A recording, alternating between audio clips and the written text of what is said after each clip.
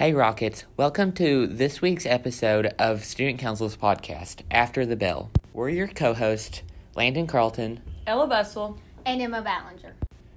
Today we're going to talk to Mr. Bussell about what to do if you're quarantined or absent. I want to talk to you about the students who that are quarantined, have possibly been exposed to a positive case. Through this global pandemic, schools have been put in a situation where they do have to contact trace and potentially put some of our students on quarantine for up to 10 days, and they have to stay at home. Something we all are offering is our teachers will continue to post their work on Google Classroom. We would like to work directly with our students who are quarantined, who are QRS students. And if they have any questions, they sure can contact their teachers by email, or if you have any questions, you can call the school.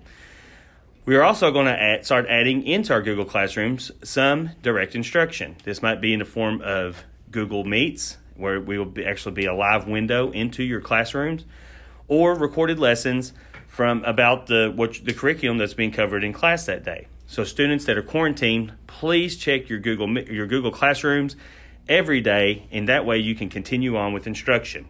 Now, we do also have another option called Test to Stay. Test to Stay is a program that Rockcastle County Schools has signed up for. It gives our students who are quarantined an opportunity to go to the football guest locker room over at the middle school, and you can get a test, a rapid test from 7 to 10 each morning. And if you are negative, you can return to school that day. You will continue to do that for 5 straight days. With each negative test, you can come right to school. So that's another great opportunity that we are offering here at not only at Rockcastle County High School, but all the schools in Rockcastle County.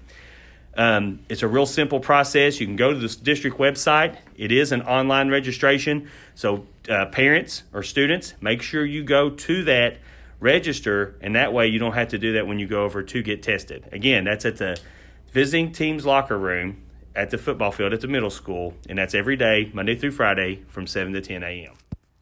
Thanks, Mr. Bussell. Now, let's do a recap of all the information. Be sure to check Google Classroom every day for your teacher's instructions. They will either have you join a Google Meet live with the rest of the class or post a video later that has direct instruction for the lesson. If you're exposed to COVID-19 either at school or at home, we are now offering a program called Test to Stay. With Test to Stay, you will be given the option to take a test every morning for 5 days in a row, and if you receive a negative test result, you may come to school that day. Students in the COVID-19 Test to Stay program will go to the middle school every morning for 5 days to receive a rapid COVID-19 test. If the test is positive, a PCR test will be sent to the lab for further testing. If students do receive a positive test, they will be quarantined for the appropriate amount of time set by our local health department. Due to possible exposure, Rockcastle County school systems will not be providing transportation to and from the Test to Stay program. Parents will have to provide transportation to the middle school to receive these tests. Thank you for listening to this week's episode of After the Bell. For further questions, email your teachers, Mr. Bussell, or call the school.